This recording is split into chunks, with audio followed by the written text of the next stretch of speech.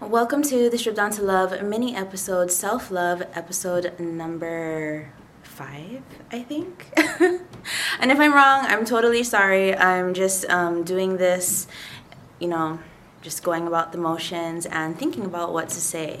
Self love is also vulnerability.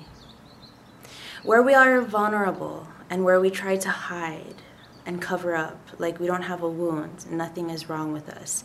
But opening up that vulnerability and being aware of it and exploring it through a loving lens is also self-love.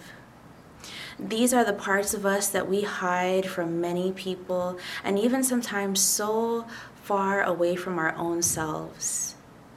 There are gems in vulnerability. There is strength in vulnerability. There is knowledge and there is also pain, but we work through it and we get through it. And that's where the strength comes from.